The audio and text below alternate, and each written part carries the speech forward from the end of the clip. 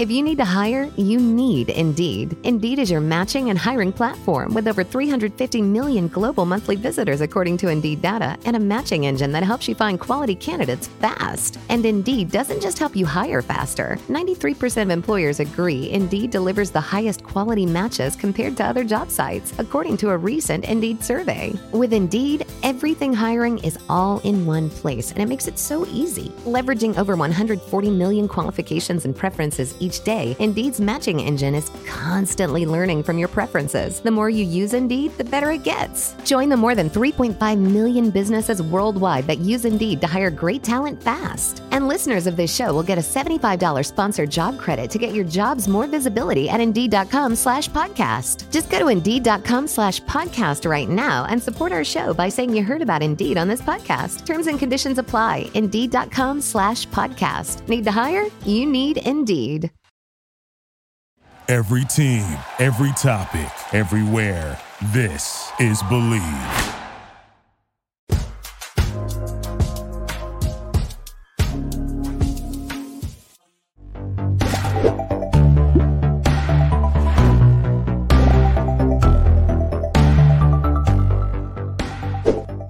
Hey everybody, welcome to the ANN After Show. It's me, Lynzee Leverage, and James Beckett is here. Yo.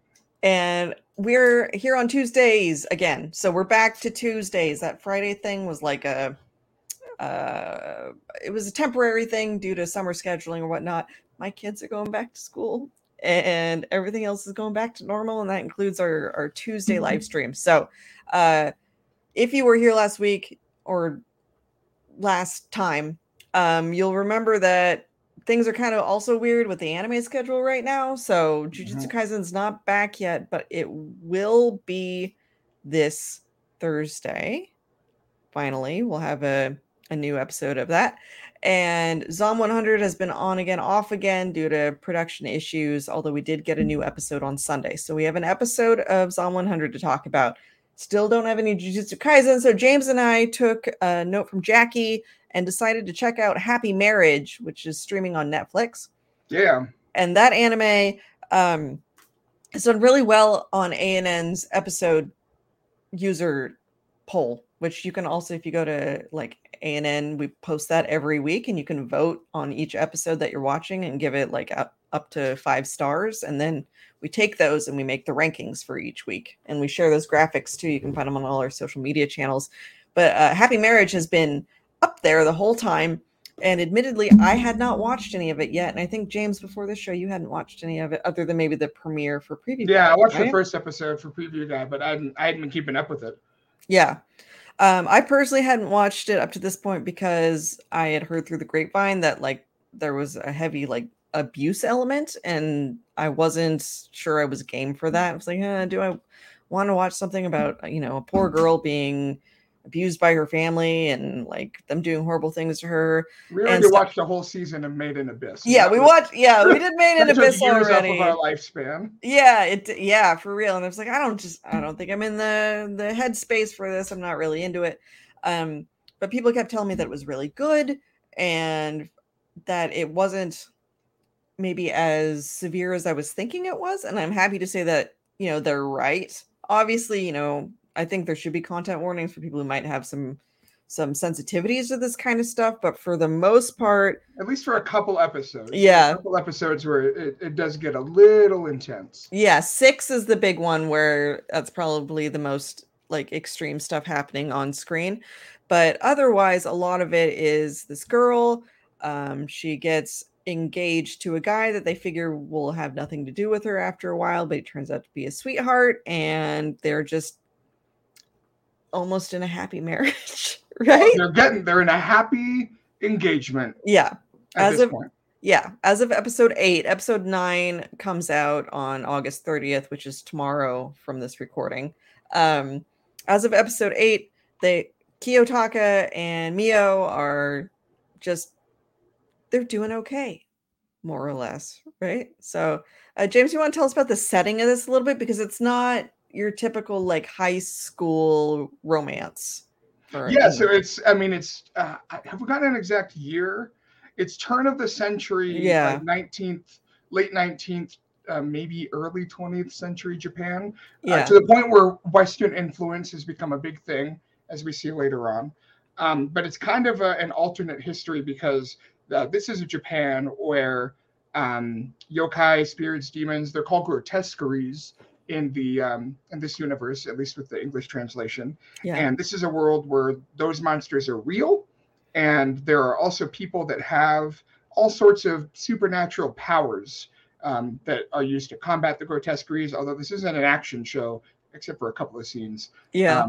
But it's a lightly fantastical supernatural setting, and the main character, whose name I haven't got her name pinned to my brain yet, Mio. Yeah.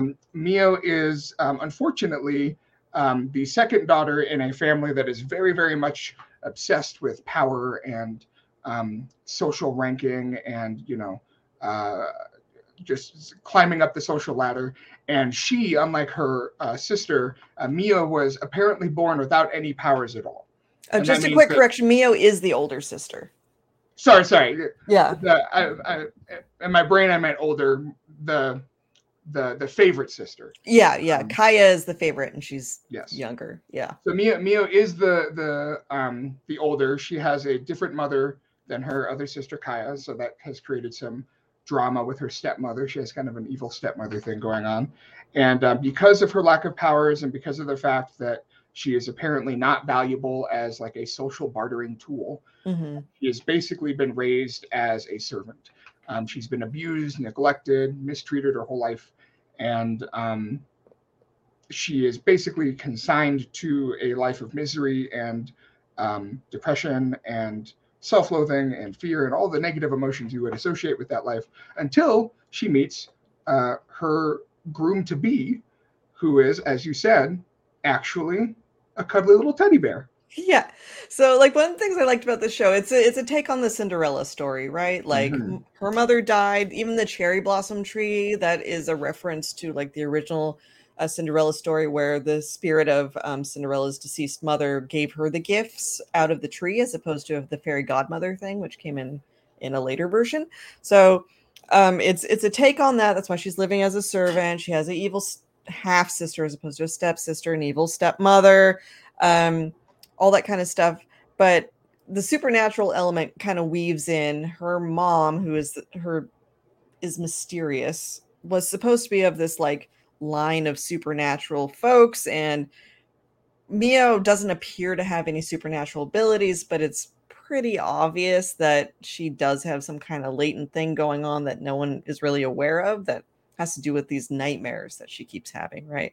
But a lot of my favorite part of the show is both the first section, which is her family getting their comeuppance, their much deserved comeuppance, which is satisfying. And then also the fact that once she moves out of that house, everyone is so nice. Yeah.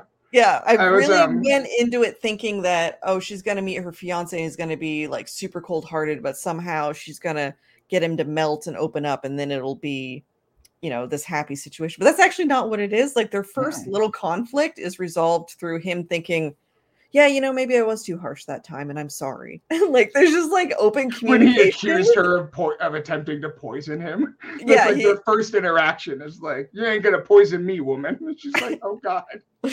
I'm sorry I messed up so bad. But like the maid that works there, Yurie, is just a sweet old lady who would be the perfect grandmother to absolutely anybody. Like there's a kimono shop lady who's also just doting and nice, and Kiyoka's older sister, who comes in the later episodes, is also really nice. Literally everyone they meet is really, really nice. It was just Mio's family that sucked. Not only that, but they almost all immediately, and this is what I found so impressive, was that I think it's literally one episode after, maybe episode 3. So like one episode after Mio and what's his name? Kiyoka. One episode after they've kind of officially met, where basically everyone around her is like, oh, she was super abused and neglected. She has a lot of emotional trauma. We're going to have to work with her to like help heal some of those scars, which is so like that level of it's it's almost a little anachronistic, the level of like emotional, like emotional intelligence. Yeah, that these characters have, where it's like, oh, you know what? Like when Kiyoka's like, there's no amount of pretty gifts and compliments I can give her that are gonna heal decades of consistent abuse and trauma. So I guess I'm just gonna have to keep on loving her every single day. And it's like, that's beautiful, man. But also, good on you. Yeah. It's Yuria who tells him, like, well, the only way to heal or to give a woman confidence is to love her, is like what she tells him. And so he just like, and you would think, because in these typical romance scenarios, right, because he's wealthy, he has like a great standing in the military, and he's independently wealthy and comes from a good family, and he's very powerful with his supernatural abilities. And I've read a lot of josei/shoujo manga that have those sort of, that kind of fantasy page turner kind of situation. And usually one of the first things they have them do is have the guy like flaunt his wealth by buying her all of these things, right? And he does buy her like new kimono, but he doesn't tell her at first either that he's bought her this new kimono. And actually the first thing that he really does for her to show that he cares is that he finds a former maid that worked in her household as a kid and had supported her, and was then fired because, her family sucked and they wouldn't let the maid stand up to them. So he basically finds her another support system because he notices she's really depressed, and reaches out to her friend, like, you need to come visit my new fiance because she's having a really hard time and she just needs like a good friend, basically, type situation. And I was like, instead of, taking her out and lavishing her with gifts, which is what you usually see in these sort of stories. And I was like, wow, that's great, because I know when I've felt really bad, like if my husband went and, called up one of my friends and had him just come over, I would just be like so immensely touched by that. And I was like, this is a good guy. This is a good guy. Yeah. I mean, like, it's almost it's such a wholesome take on like the perfect kind of ideal romance character. Yeah. He truly almost can do no wrong at this point, because the amount of conflict they've had basically boils down to, oh, you're so traumatized, you don't know how to accept unconditional love.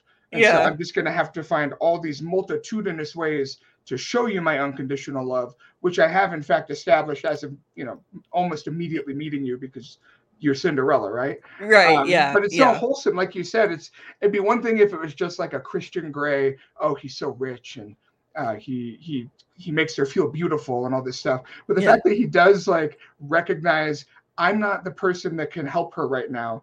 She needs someone that she trusts, someone that is maybe representative of the happiness that she might have once felt at one point in her life. And I need to show her that she can still have that happiness, and that the people that love her have not all gone away. And it's just like, how am I supposed to argue with that? How do you argue with that? Like, like, put a ring on it right now. Yeah. And I mean, and they do all these, and he keeps basically trying to force her to unlearn all these hyper subservient, like, protective behaviors she's done as a way to hopefully stave off abuse, right? So he's like, quit bowing your head to me all the time, or you don't have to call me that, or no, really, it's fine. Like, the one time when he tells her, like, I actually want you here, which is like, this is like so different from this type of media that we usually get. Even when it's like fantasy scenario romance anime, you don't usually have a guy just outright say, like, it's me who wants you here. It's usually something more like you have to read between the lines, between his coldness because he's shy, sort of BS or something. And I like having you around. Yeah. You make me happy. Yeah. Please come with me to do these chores, which I'm basically doing so I can spend time with you. Yeah. He's like, what does he mean? It's just like, oh, you'll get there, honey. Yeah. So all of that part like really set it up. And then the supernatural part, which again is kind of hokey for the sake of drama, right? Like, it's only there when they need to like up the ante about something. So I mean, I first knew Kiyoka was a good guy when he went to her family and he was like, so I know you abused her and I'm not giving you any of the dowry sort of, or that would normally be exchanged until you apologize to her face. And he specifically says, sincerely. I expect you to sincerely apologize. Yeah. Like, you better grovel, because I'm actually surprised that didn't end up coming all the way through, because eventually their house burns down. So like they lose all their money.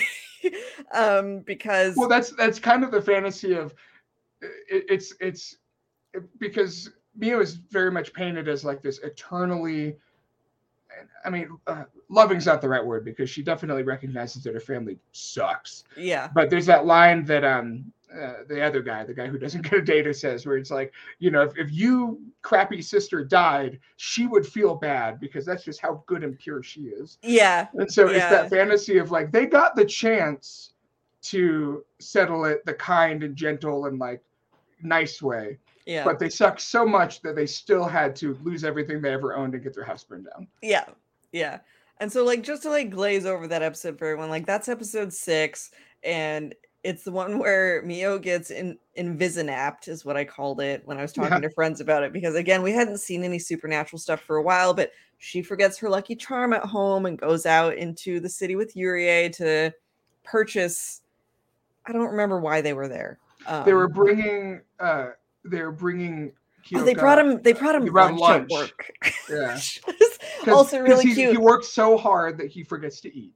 And she's like, I want to do something nice for him, so I'm going to bring him a lunch, which is very cute. It is very cute. My husband works outside the house. I have surprised him with lunch before, and it just makes his day. So that like tapped into that for me a little bit. But she forgets her lucky charm at home, and so she, on her way back, people with invisible powers just kidnap her inside of a car, and that's how she ends up. Truly not necessary, because the car is not invisible. The maid sees her get kidnapped. It's not like being invisible did not help them in any way. No. Other than maybe hiding who did the kidnapping. But also, the man's not an idiot. Yeah. He basically immediately goes to the family and is like, where the hell did you take her? Yeah. Like, come on.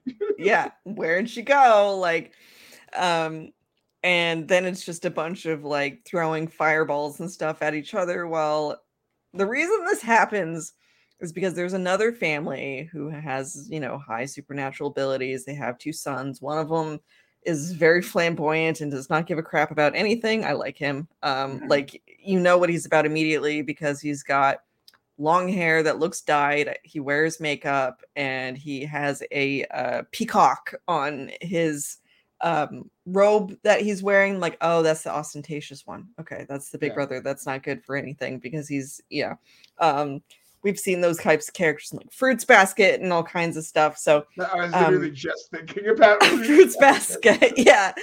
And then there's the younger brother, who Mio and him probably would have in another life just ended up quietly getting married and being happy together, but he ends up getting arranged engaged to Kaya, her crappy little sister, because the families want to do something, and they just kind of throw Mio out to the Kudos.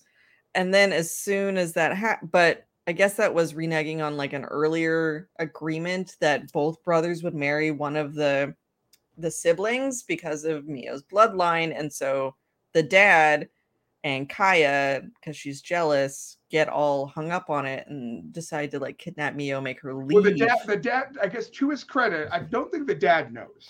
Oh, right. Mio's dad doesn't know. Right. Yeah. Kaya like tries to persuade him, but he's basically like, I'm not dealing with any of your nonsense. And so she and the mom go behind his back to kidnap Mio and torture her and cut up her nice new kimono. But I think that was in cahoots with the other mother-in-law, right? Because he's the one throwing fireballs and stuff around this turn of the century Japanese house, and then Mio's dad just runs out and he's like, "My home is on fire. It's all made of paper. Everything's made of paper. Who would do this?" I mean, shit was going down as soon as Kiyoka showed up, and he's like, "I'm just lightning bolting your gate because you won't unlock the door." And he just like splits the whole thing in half. So again, like the supernatural elements are mostly to punctuate drama. Everything else is very like I'm going to make him lunch, or I'm going to learn how to be a lady and walk in a Western style dress so I can have a party and those sorts of things. But there's all That's this like his current character goal is to uncover the secret insidious conspiracy surrounding her birth and all of like these moving parts that are like scheming against them. And her current character goal is successfully do a party. successfully do a party. Yes, learn how to have like good posture, throw your shoulders back, and maybe make small talk in a way that doesn't make it look like I was beat constantly. Like the older sister, her name is Kazuki, which again I find funny because it's kind of an androgynous name. So the older sister's name's Kazuki, and the younger brother is Kiyoka. And she I think she's my favorite character. She's just like, she's super. I was a little worried, whenever like a mysterious and a hitherto unknown sibling shows up. Sometimes it's the whole thing is that they're actually secretly in cahoots with the baddies. But she just seems like a chill girl to hang out with. Like, get a beer with her. She was very much like, I'll teach you how to be a lady. By the way, my last marriage failed, but I'm totally good at this. I went to girls' school, so like I know how to do all this stuff. And I kind of like side-eyed that. I was like, I wonder if she was just too modern though, for like too Western. Too Western. Oh, AK says it's Hazuki, not Kazuki. I really thought it was Kazuki, but it could be Hazuki, which is still either or. It means like half moon or something like that. Yeah, Nick in the comments says Mio's game-long character goal is, quote, learn not to flinch in reaction to the entire world, end quote. Just fair, given what she's gone through. Yeah, given everything, yeah. But yeah, the older sister strikes me as maybe a woman who's a little too modern for whoever her arranged husband was, and probably smokes cigarettes when no one's looking or something like that. You know? 100%. Yeah. I feel like she drinks whiskey when she was at the ladies' school. Yeah. Distracted some of the ladies from their potential matches. Oh yeah. I was headcanoning like maybe she's lesbian. We'll find out. Yeah. But that's kind of where it left off at. Yeah, the most recent conspiracy thing is like apparently there's a place called The Grave up on a mountain, and it's where they bury all of the supernatural people, or it's where they dispose of the grotesqueries or something like that. And it was a rock and it was sealed. It had, looked like it had the paper things all the way around it, like you see on trees sometimes at Shinto shrines. And I don't know, some dudes got together and busted it open and let them all out. So that's a problem. And then there's a guy with glasses who seems potentially nefarious and is trying to like insert himself into Mio and Kyoka's life by not very subtly asking him about her and talking about how much he wants to get married and stuff while having a business meeting with Kiyoka. And Kyoka's just like, I'm not talking to you about that. Who are you? Stop talking to me. Yeah. Yeah. I thought you were here on official business having to do with the emperor. Like, why are you trying to talk to me about my fiance? Like, the opening introduction was so funny. He's like, oh, I've heard so much about you. I heard that you're cold and women run away from you. I'm like, who just says that when you meet someone for the first time? Like, hey, I've heard you're miserable and alone. Anyway. Right. How's the weather been up here? Yeah. Nick says that the older sister's ex saw her wearing petticoats and fled across the country. I'm waiting for her to put on a pair of pants. I was expecting some riding pants. Yes, she's gonna bike riding pants. Yeah, bike riding or horseback riding kind of jumpers or something, and just showing up to the party not in a dress. That would be amazing. But or she just skipped the line and jumped straight to like torn Levi's. Did we have denim turn of the century? Were we exporting that? Denim? Were we exporting I don't know if we're exporting it. Yeah. I don't know. I'm sure you could get a hold of some somewhere. Yeah. But yeah, so far, I guess I'm probably going to keep watching it, I think, now that I've gotten over like my initial trepidation about some of the like rougher to watch content. I'll probably keep watching it because it's just fluffy and it's cute. And another commenter pointed out this is animated by the same people who did Made in Abyss, and it looks really nice. So it does, and the music is really good. It's not Kevin Penkin good, but it's good. Yeah. But I was noticing the soundtrack was like, okay, this is. The composer for it is Evan Call, actually, another transplant. And what else has he worked on? Because I've definitely seen his name in credits before. Evan Call has worked on Love. Gear. Okay. Big Order. Oh no, there's some ups and downs in this filmography. Violet Evergarden makes There we sense. go. Yeah. And Apari Ranman and Josei the Tiger and the Fish are all ones that I have heard of, and he'll be on. I'm not sure the correct pronunciation of this yet, but it's Frieren.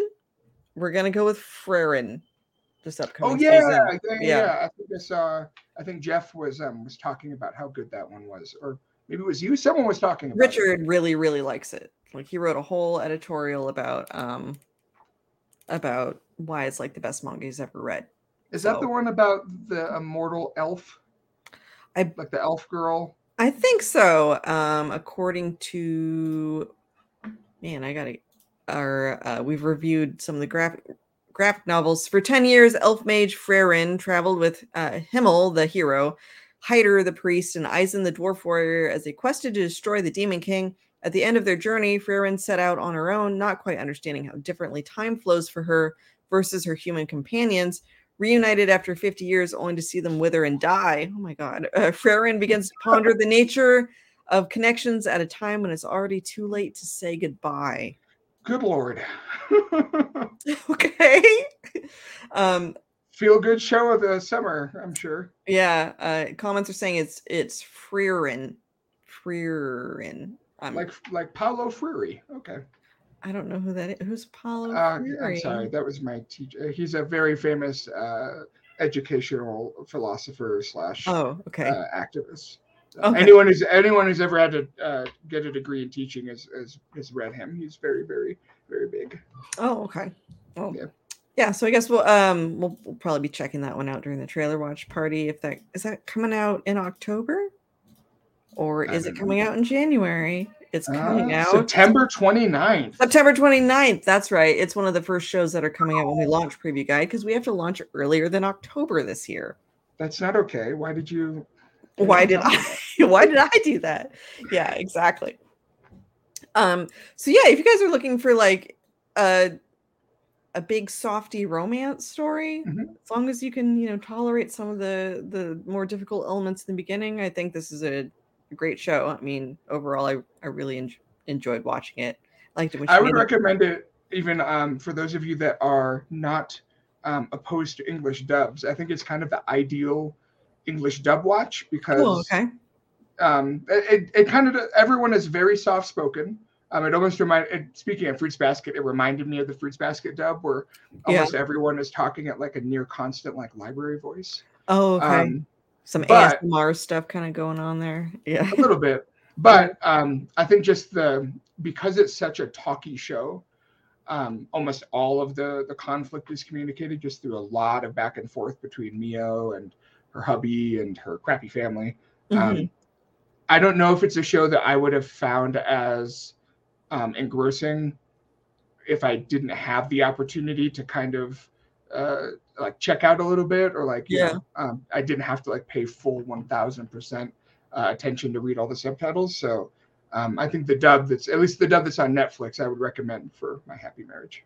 I watched English subtitled. I'll have to check out the dub because I did find Mio's Japanese voice to be antithetical to what I usually like to listen to, because I was having a conversation with someone about this. The voice that they're using for her character totally makes sense from like a character perspective. I do think it suits the character. It's very breathy on top of, being very demure. She sounds like that in English too.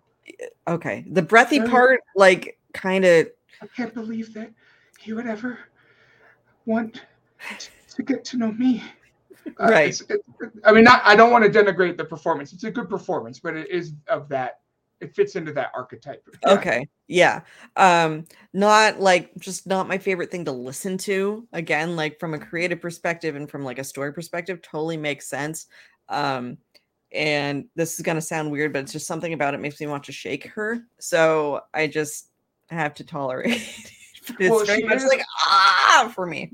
I would say if you're I think the main thing for me, I think I'll keep watching it. I might need to watch it in chunks. I don't know if one episode at a time, it would be able to hold my interest, if only because I think the show does a good job of making Mio as assertive as she can be, given the lifetime of conditioning that would, lend her to the opposite inclinations. Yeah.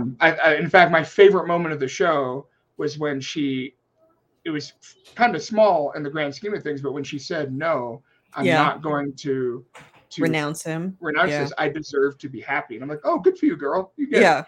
Yeah. But I tend to prefer romances that have a little bit more of like a back and forth, like a bit more friction, chemistry. And she is such a just passive, submissive, meek person, just by her nature, that I had a hard time. I needed to tolerate her in doses. Yeah, I can totally see that. Like there were parts when I was watching it too, where I was debating back and forth because I know I've spoke pretty positively about the show, but there were parts watching it where I was like, is this still just sort of about like having your cute little wife that doesn't really like talk back or anything to you? Like I don't it would be a complete personality shift for like at this point for her and Kiyoka to have like a disagreement in which she is like telling him he's wrong in any kind of way. And so that does feel like unrealistic, just because even in very healthy relationships, you're going to disagree with your partner, and sometimes like strongly disagree or say things you don't mean or get kind of heated, or and need to take a step back or just need to like really assert your position because they're just not understanding what you're saying. Like all of that is normal in a relationship dynamic. I can't foresee any of that ever happening in this show. No, it's very much the kind of romance where at least so far, pretty much all of the conflict is purely external. Yeah. If the world would leave them alone, they would literally be a blissfully perfect couple. Like they, like truly, it does not seem like he sees any flaw, any fault. He's infinitely patient. He's infinitely understanding, which is nice and good for her. Yeah. But it doesn't always make for the most compelling television. Fiction? Yeah. And so I don't think it like I would be able to say for sure like this is just a really well written version of what still ends up being kind of a traditional romance, like as far as like gender role stuff going on here. But that definitely is still kind of there, and it does stick out more depending on how many times Mio decides to say like, well, if it doesn't bother you, sir, then I'd like to do that if only you want me to, kind of stuff. And it's a little bit like, yes, the context of the narrative makes her actions make sense, but it's still sort of like, God damn it. You know? Yes. So So maybe I mean, pair it with like a little bit of Kaguya-sama for a little, for a bit of a pick me up. Yeah, exactly. Yeah, something with a completely different tempo, you know, to kind of to pace it out. That being said, maybe we should shift to Zom 100. Episode 6 happens, and they get an RV. And oddly, though, what happens in the latter half of this episode kind of ties into everything we were discussing with Happy Marriage, because it's got some of the similar elements going on there for Akira. Everyone's got trauma. That should be the name of our podcast at this point. Yeah, right? Like, we haven't really had to... I don't think we had that so much in the show we covered last season. You know, we had some similar sort of discussions about Trigun, but I think we'd kind of been on a everyone's got trauma break since Made in Abyss, right? And Made in Abyss, Attack on Titan. Yeah. That season of My Hero Academia that I keep hearing so much about. Right. Yeah. The stuff with Endeavor and Todoroki in there. And then this one, I mean, we had some at the beginning because we were like, yeah, you know, Akira came from a really horrible working environment and his bosses were horrible and all this other kinds of, all that other kind of stuff. And ever since the zombie apocalypse, I mean, there have been some bad things. People have got eaten, Those poor flight attendants definitely got those got poor the short flight. end of Yeah, stick. they didn't make it out, but he teamed back up with his best buddy. They've been playing video games on the roof and barbecuing and stuff, and just trying to like live out their ideal post-apocalyptic life. But they're making up for all of their 20s that they lost. Yeah, all that lost time being wage slaves, essentially. So, but this episode, things in Tokyo have gotten too bad. And so they're finally going to head out to Gunma to see how Akira's parents are doing out in the countryside.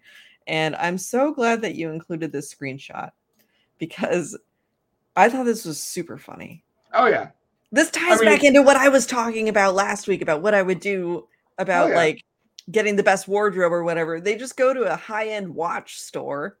Also, shout out to my boss who probably would also do this. They go to a high-end watch store and just live it up a little bit, get solid gold watches. For what purpose? I mean, they don't mean anything in this scenario, but it was something they could never have before. It was too expensive.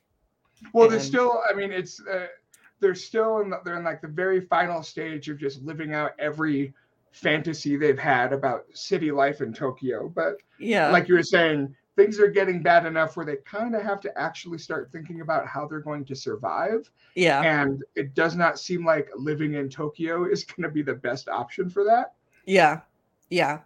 So after they get their watches, they decide that they need to get a camper. They need to get an RV after going through a couple different options, I think. And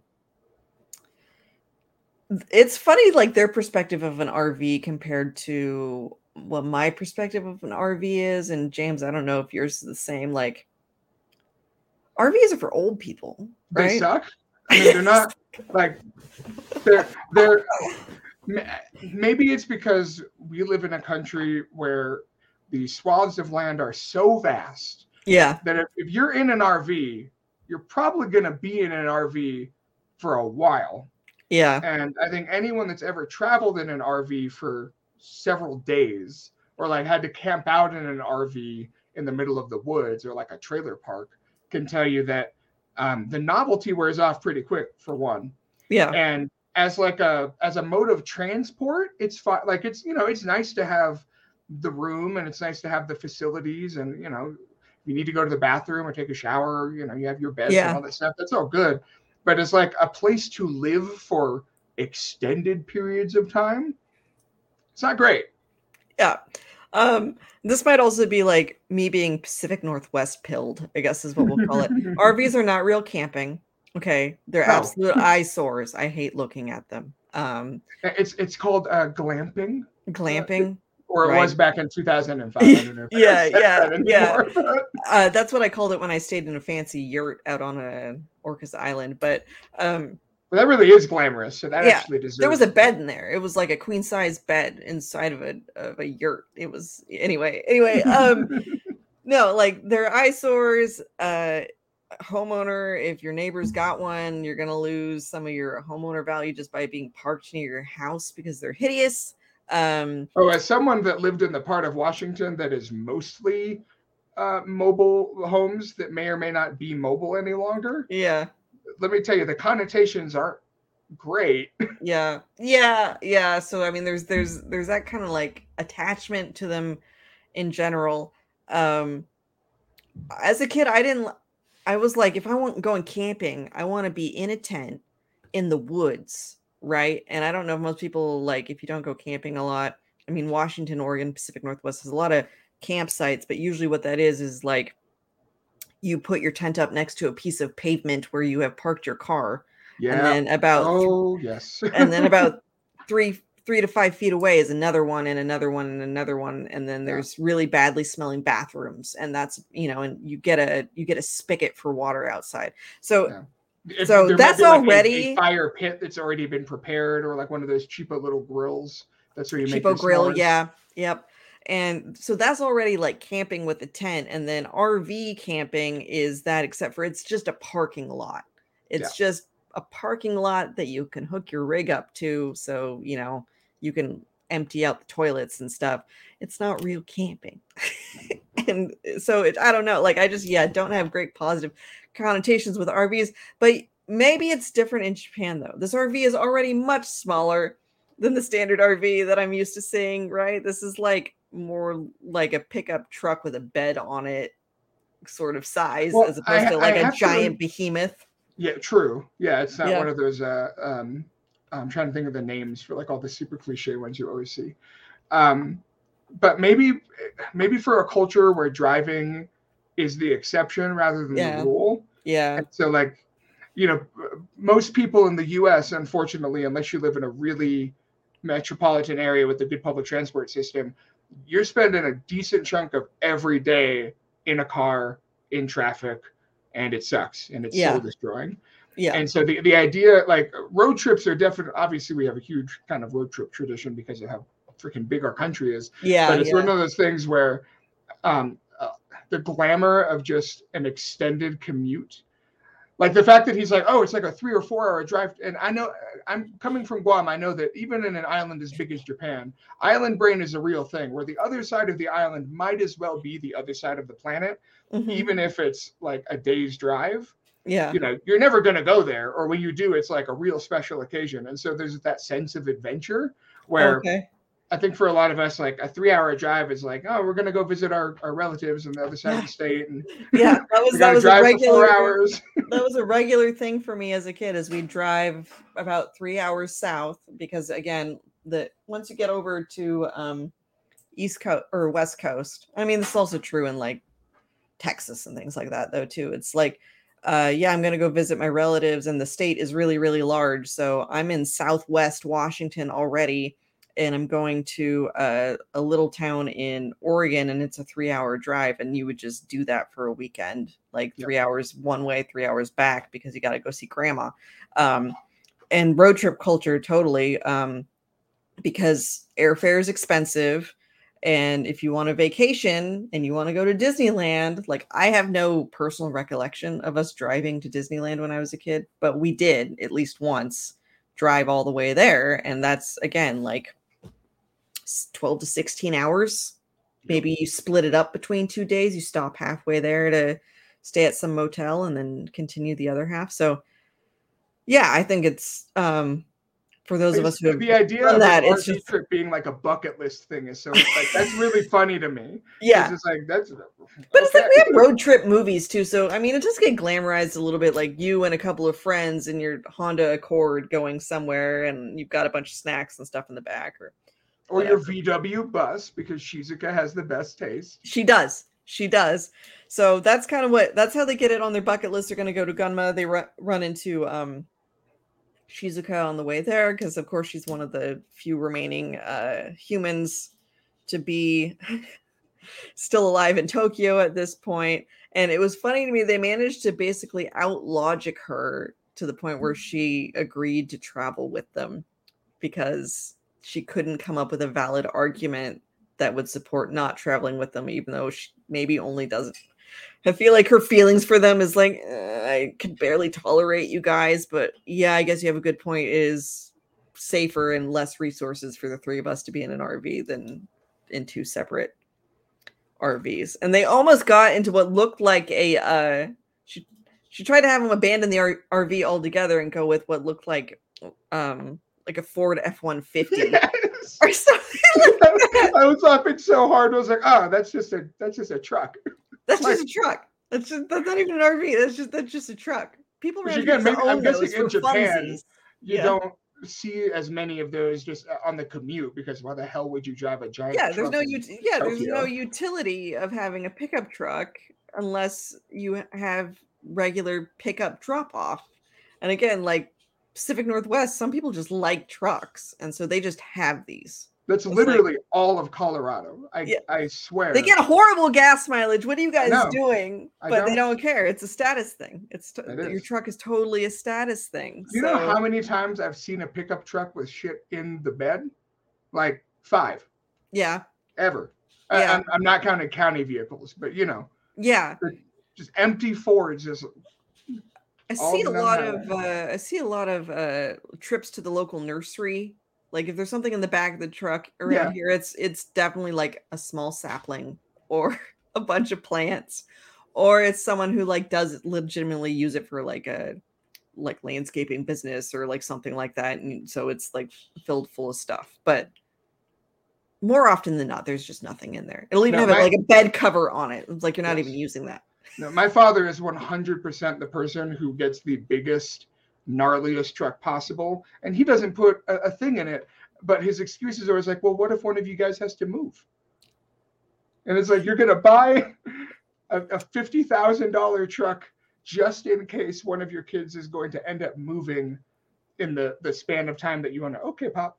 Okay, I love you, Dad. If you're watching this, you're the best. But yeah, hey, admittedly, I have called my dad to help me move almost every time I've moved because he did have a truck.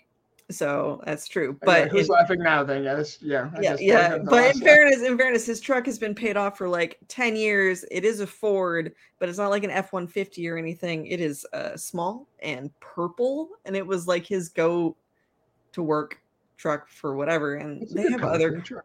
Yeah, they have other cars now. I laugh more about my mom's like SUV than anything because she's using most of that space for like garage sales. Like you never know where that's a utility. You're gonna see like a nightstand or an end table or something, and you gotta be able to haul it away immediately. She's just got that sixth sense that we don't have yet. Yeah. And there have been in my life a couple scenarios where it would have been useful to have a truck, like I bought a new appliance or something, right? And I don't want to pay for delivery or whatever. And I have been scolded by my dad because who's laughing now, because we have a Prius and we have a Leaf, so we have an electric car and a hybrid, so which probably is on brand for everyone who's listened to me or well, like of course Lynzee has a hybrid and an electric car, right? But anyway, hey, I'd have one right now if I could afford it. Hell yeah. I mean my Prius is 10 years old. It's like a 2008. So it's like, hey, it's running, and again, it's paid off. So why would I get rid of it? But you can't fit a fridge in there or anything large at all. And I've definitely been like, you guys need a truck. I was like, okay, Dad, thanks. Can I borrow yours though? Well, just wait. Here in like 20, 30 years, we're going to be episode 5,000 of the ANN After Show. Yeah. And we're both going to be thinking, you know what would be great? If we had an RV so that we could go camping with the grandkids. We're gonna be all gray and be like, yeah, we should take the ANN After Show on the road. Hit up all the cons and live in our RV. No. Actually, a con road trip, it doesn't sound like a terrible idea for a show. That's because you haven't been to the cons, James. It's a horrible idea. It's a horrible idea. Like I do like 2, maybe 3 a year. It's like, hey, Lynzee, let's do a road trip where we do like 8 of those. That's no. I would just drive and wait outside. Is the thing. So have fun getting the footage. I'll fill up the tank. I'll fill up the tank, Lynzee. You go get that interview in there. We'll see you when you get back. Yeah. So they do get their RV. It unfortunately is not the VW one that Shizuka sees, which I would. After everything I just said, I would drive that one though. The VW one, that was nice. It was a nice car. And they have to hightail it because, of course, zombies just sort of seem to appear whenever they need to like push the cast into the next thing. It's like all of a sudden. To be fair, they are screaming at the top of their lungs about all of the features that these RVs. That's true. And they don't get very far before they get hoodwinked by Akira's old horrible boss who set up a spike strip, which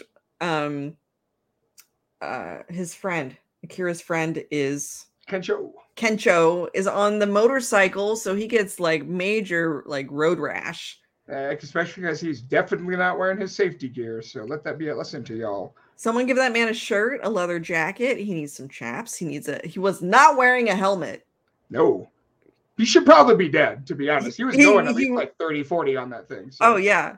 I was like, I've only been on the back of a motorcycle once in my life, but it was on the freeway and it was terrifying. So just seeing that play out, I was like, no, no, thanks. But yeah, the boss plays up the nice BS stuff, but he's running a mini factory with no time off and everything for all these people he's managed to basically enslave by taking away their mode of transportation, by setting up the spike strip and then getting them to do it. And it's just like, it's very much like a guy who needs to be at the top of the hierarchy and can't function if he's not, right? It's like, even though he's a fundamentally mediocre man, yes, that is incapable of achieving anything especially interesting or good on his own. All he can do is yell at other people. Exactly. Yeah. And it's like his need to work fell apart, and then he no longer had any power or control. So he had to create. I feel like he's just like creating work, employment, when it's entirely unnecessary to do that. Like they're like operating out of what, like a gas stop. Well, I say it's a gas station, but it's not like your traditional idea of a gas station. I think it was literally like a truck stop. Yeah, like a large truck stop. And so he's just forcing people to work in the heat and unload all the boxes and all. And, there's the opportunity for this to be like a communal scenario, but he's just got to recreate what he knows because that allowed him to have some sense of power. And poor Akira is not handling it well at all. They like agree to stay for 2 days. But no, he's gotten full on PTSD too. Yeah. He's completely regressed to his subservient, meek, submissive self, which is just awful to see. Yeah, it is, considering how much joy we'd seen him express on their little like adventures up to this point, to see him just sort of crumple up because Kencho's injured and there's nothing else they can do about it until he's good enough to ride. And this guy's got all the tires, so they can't fix up their RV or the motorcycle without getting the tires. How do you think this is going to play out? Probably not well. I mean, I don't know. Like, the zombie movie fan in me basically only sees it going the way of like The Walking Dead. Yeah. They're going to have to like overthrow the crappy boss, maybe feed him to the zombies. That seems a little dark for this show though. It does, but now that you bring that up, he's literally got enslaved zombies like pulling cargo around like they're workhorses. And this episode did a pretty clever shot of having Akira like struggling right next to them to like visually integrate how like he's become a zombie of sorts again as well. But the fact that he has them in there does mean that there's an opportunity for them to get loose. Oh yeah. And in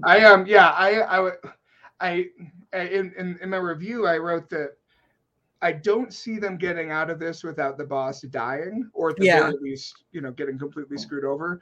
I don't know if the show is at the point where it wants to have Akira or Kencho actually murder someone, like actively. Like, I would I would have a hard time. I mean, valid narrative choice, but I wouldn't. I'd be surprised if that happened, but I would be less surprised if there was some sort of uprising of sorts by the people who are all the humans that are all still working there. And if in the midst of that, the actual zombies that are also working, like end up eating him or attacking him and his baseball guys. And that's what I'm thinking. And then they get the tires back on and they continue off to good month. That's we my. We also haven't met. I don't know her name, but the blonde girl from the opening. We still haven't met her, huh? So I've been wondering, like, is she gonna like kind of show up and like free everyone and like cut the chains? And like, is she gonna be? Is that how they're gonna introduce her? Yeah, because she's the only main cast member that we haven't met yet. So and we're halfway through the season now too. That would be good too. I could see them doing that. I would maybe dislike that a little bit just because it's a little convenient. Like I kind of would want to, I would like to see Akira just sort of like decide that he's not going to take anymore and then kind of lead a revolt of sorts, but I guess we'll have to see how it plays out. Unionize it. I mean, so we talked about this before the show, though. Like, this show is operating in a really kind of weird space because of the production issues with it. We don't know the circumstances of why the production issues are happening beyond why they usually do, which is like not enough not enough humans, not enough time. And that's usually due to budgetary reasons and all these other kind of awful things that we've talked about happening within the anime industry and that have been happening in the anime industry since it's kind of Tezuka's fault if we want to get all the way back to it. Since like the 60s. yeah, it's kind of Tezuka's fault if we want to go back far enough. I guess he really is the Walt Disney of Japanese animation in that sense when it comes to the probably in a couple others too. Stopping to think about it. So it's operating in this weird space where it's commenting on something. Like if they did have this sort of unionization allegory by having them seizing the means of production and overthrowing this guy, that would still feel kind of weird because how the actual animators creating the show are making, how we don't really know the environment that they're working under, other than the fact that it is likely not a healthy one as far as the result of the show's missed deadlines. For people who have missed it, the final episodes of this we don't know when those are going to air. It's another Nier Automata situation. It is. The episodes got delayed so much further that they ran out of paid for time in the scheduling block, so they're bumping up against something else that's already planned to air now, so they can't continue to air it when they want to, and they have to wait until there's another space open, and that costs money and everything. Like the time to be on the TV station is paid in advance, so we don't know when we'll get the final episodes of this. If they'll just go direct to streaming, they'll probably again be dropped. Do you remember dropped all at once? Do you remember how many episodes it is that they're going to... It's either 3 or 4. I think it's 10, 11, and 12. Okay, yeah. So episodes 10, 11, and 12 of the season are not going to air as planned, and we don't know when they will air. So that's kind of like hanging over all of it for me. Like, it makes the commentary, like, on the one hand, it's always the people that are making the art that are, on the receiving end of the exploitation. And so you can still definitely, like, the themes of the show, I think, really resonate in that way. Yeah. But it is there's just a layer of really stupid irony if the people that are making a show about how you have to escape the shackles of an exploitative system in order to be happy are producing it under an exploitative and grueling system. It just kind of sucks. Doesn't feel good. No. I cannot imagine, based on everything I've ever learned about the country, that there is a large culture of unionization in Japan. Yeah. I'm going to go ahead and say that doesn't sound like a super likely option, even though they should definitely unionize. Or at the very there should be the steps should be in place that they could unionize without horrible repercussions. Yeah. So that's just sort of like hanging over the episode. And we'll have to see next week as far as like the plot and where it goes, things we've discussed. The last thing I wanted to note real quick is we did get a sense that Shizuka and Akira share a similar trauma, although through different means. It looks like it's maybe her dad is the source of... She probably, based on what we know about her personality type, the fact that she extensively overplans and tries to like get ahead of bad scenarios by doing research and stuff, that is a classic defense mechanism for when you've been raised in a tumultuous household with someone who's unpredictable and is abusive or has those sorts of expectations of you. You learn to try and preempt how you think they will react in order to prevent such abuse from happening. The sad part of it is that it doesn't matter. Like, you can never outplan a person who is like that, because you can't ever It's satisfy irrational, them. and it's irrational. It's not rooted in the victim. It's rooted in the abuser's need to be abusive. Right. So, I mean, we only see it for a minute, but yeah, it looks like, she was raised in probably a well-to-do, high expectations household. This is just based on like a couple of scenes and what it looked like. And it did look like she was interacting with her dad, and he was chastising or scolding her for something. And she just says, you never forget that. So I wonder if that was the best line of the episode, I thought, when she says like, no matter how happy Akira looks, like he's never going to completely leave behind that life that he lived, because it scarred him. Right. Yeah. And I'm wondering if, maybe they'll be able to like discuss that together, and it might bring the two of them closer together. Or at the very least, Shizuka might open up more to him now that she has seen that he's experienced something similar to what she has, even if Akira doesn't outright know that. So, still a really good show. I mean, the episodes that are coming out, I feel like this one consistently looked really good, and was good to watch. I just, again, hope that things at Bug Films, gets a little easier on them. So, yeah, I think the current schedule, if I'm remembering right, is next week there will be an episode. The week after that will be a recap.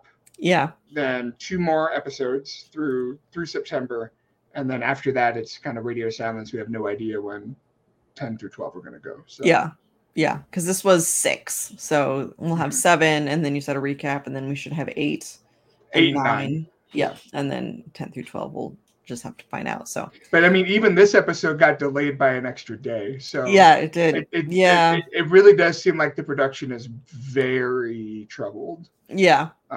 So hopefully the animators are doing well. Get some rest. Yeah. In a bed, not underneath a desk, please. Yeah, please. All right. So yeah, I think that wraps it up for this week. Next week, I think all 3 of us will be here again. It'll be on Tuesday at 6 p.m. Pacific, 9 p.m. Eastern. That's the time and date moving forward, unless things have to change for some reason, in which case we'll try and give you guys as much notice as we can. But appreciate y'all being here, and we will see you next week. Bye-bye. Bye.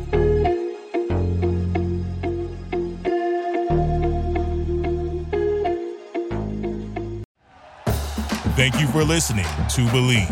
You can show support to your host by subscribing to the show and giving us a 5-star rating on your preferred platform. Check us out at Believe.com and search for BLEAV on YouTube.